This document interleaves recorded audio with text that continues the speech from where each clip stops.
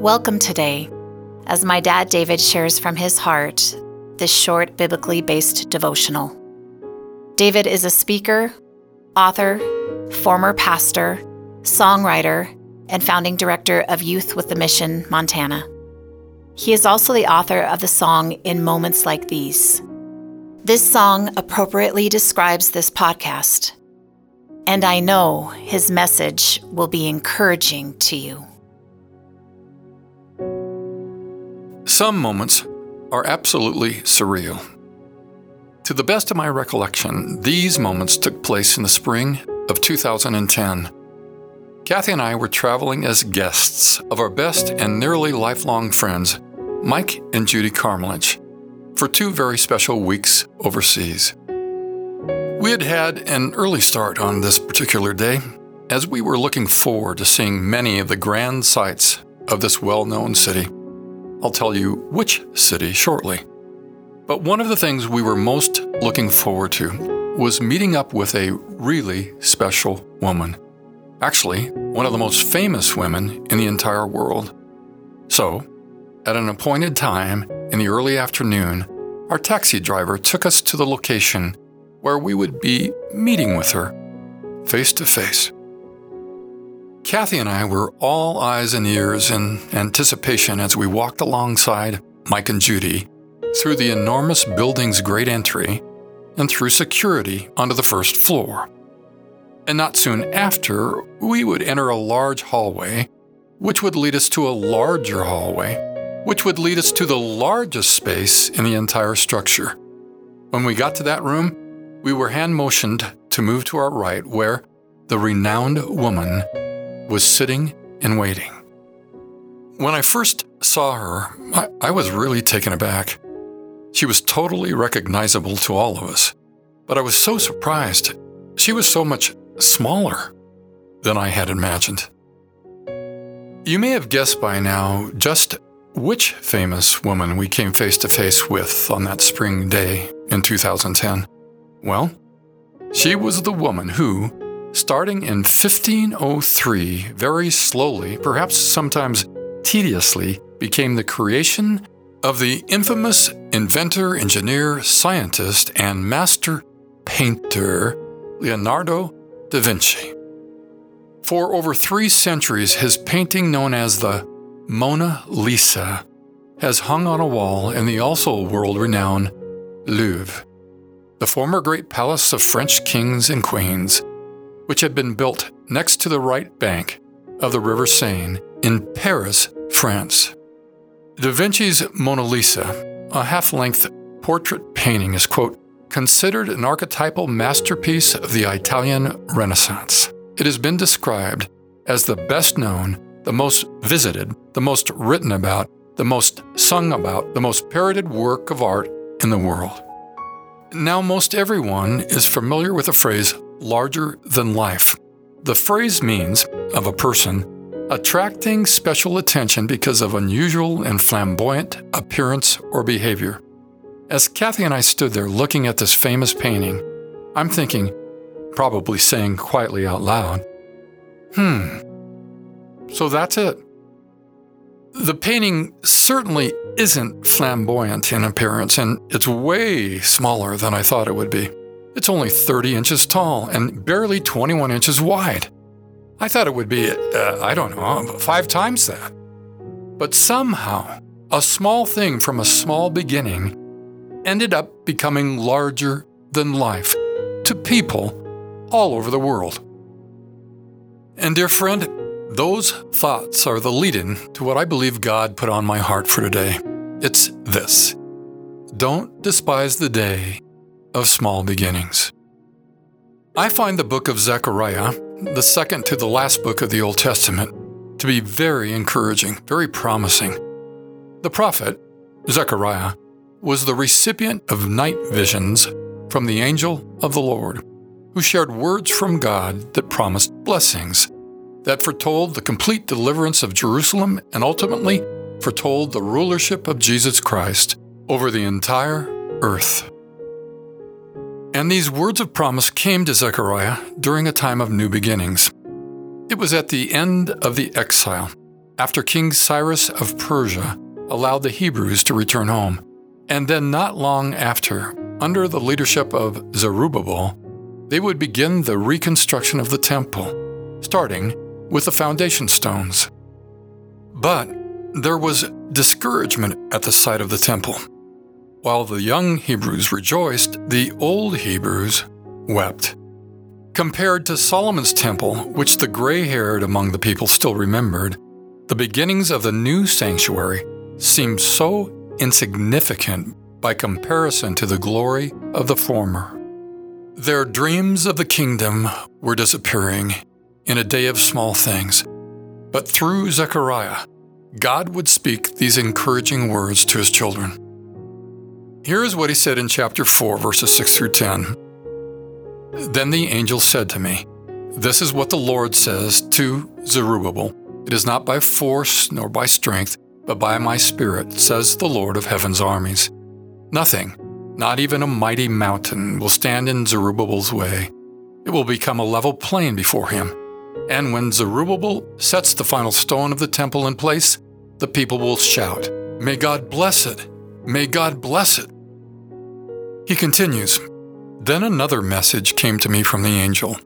Zerubbabel is the one who laid the foundation of the temple, and he will complete it. Then you will know that the Lord of heaven's armies has sent me." And finally, verse 10, "Do not despise these small beginnings, for the Lord rejoices to see the work begin, to see the plumb line in Zerubbabel's hand." While the elders of Israel wept over the day of small things, the God of Israel did not. He had, and today still has, big plans for his people. He is moving forward with his plans, even during a day of small things, and he will be faithful to bring a big day. Zechariah's prophecy found its partial fulfillment when Zerubbabel placed the final capstone on the rebuilt temple, chapter 4, verse 7. But total fulfillment came when the true temple showed up in the person of Jesus Christ. John chapter 2, verse 21 says, "When Jesus said he would raise this temple up in 3 days, he meant his own body." And he did that. And it was a big day. Huge. It was a big day preceded by centuries that included small days. Think of this. Every godly character in the Bible, including the young, hardworking carpenter named Jesus, each and every one of them experienced a lifetime that included small days. Small days of developing and maturing, for example. And those small days were not to be despised. Here are a few words from the great English preacher and author Charles Spurgeon of the 1800s. "It is a very great folly to despise the day of small things, for it is usually God's way to begin his great works with small things. We see it every day, for the first dawn of light is but feeble, and yet by and by it grows into the full noontide of heat and glory. We know how the early spring comes with its buds of promise, but it takes some time before we get to the beauties of summer or the wealth of autumn. How small is the acorn, but how great is the oak that grows up from it.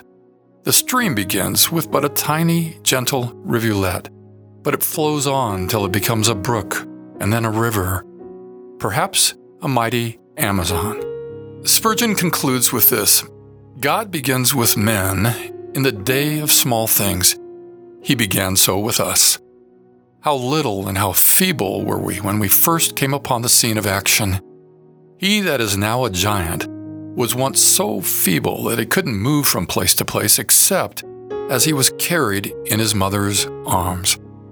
Let us, then, not despise the day of small things. Let us rejoice in it." Amen, Mr. Spurgeon. It was a day of small beginnings in 1503 that Leonardo da Vinci pulled a small blank poplar wood panel off his workbench and began painting the Mona Lisa. It is said that it took him at least 4 years to finish creating the mysterious woman. Or maybe not, because some think he hadn't quite finished painting her. But we can be certain of this. There must have been many days of changes or of little progress. Many days of small things. And there were many days and nights when she sat alone, perched upon an easel in some dark corner, perhaps covered by a small blanket of sorts. I wonder if her master was still considering yet another few strokes with his paintbrush. I wonder, because after Da Vinci died in 1519, 16 years after starting her, she was found still waiting in a corner of his studio. Those were the small days. But things would change. In the year 1800, the Mona Lisa would hang on a wall in Napoleon Bonaparte's bedroom in the French royal residence that sits just adjacent to the Louvre. Then, in 1804, she was elevated to an even higher status when she was moved next door to the legendary museum. And it's there where nearly 10 million visitors a year come to see one of the most famous women in the world and to meet her face to face. She is priceless, by the way. Some say that if her painting could be purchased, it would sell for as much as $40 billion. And Da Vinci? He had absolutely no idea she would become larger than life and that her small days would turn into big days. And dear friend, small days will not last forever. But for now, they are so important. They are the forerunners of the big days. And please hear this. Your Father in heaven rejoices to see the work that's being done in you, because you are already priceless to him. Hold on to that and rejoice with him. Rejoice in the day of small things. Why? Because the Master of Masters has his paintbrush in hand, and he will finish what he has started in you. And he knows your future. And in that spirit of rejoicing, dear friend, let's continue to stay in kingdom motion. Let's be praying for the big, longing for the big, and working for the big, all the while staying faithfully and contentedly devoted to the small things. Pray for revival, and then do your daily duties. Dream of the knowledge of God's glory flooding the earth, and then bring a taste of that glory to your neighbor next door. Dear Lord Jesus, in my mind's eye right now, I can see you as a young man working outside on a hot summer day many centuries ago with a hammer and perhaps a chisel in hand. I can see you wiping sweat off your brow, sweat that would otherwise burn your eyes. And throughout that long, hot day of labor, you were preparing your heart and your mind for your future. Some things ahead of you would be harrowing, but the big day would be glorious. You were and you are amazing. Dear Holy Spirit, give my friend and me the heart and the mind of Jesus. Let it be. You've been listening to In Moments Like These with David Graham. If you'd like to contact David or find out more information about In Moments Like These, please visit inmomentslikethese.com.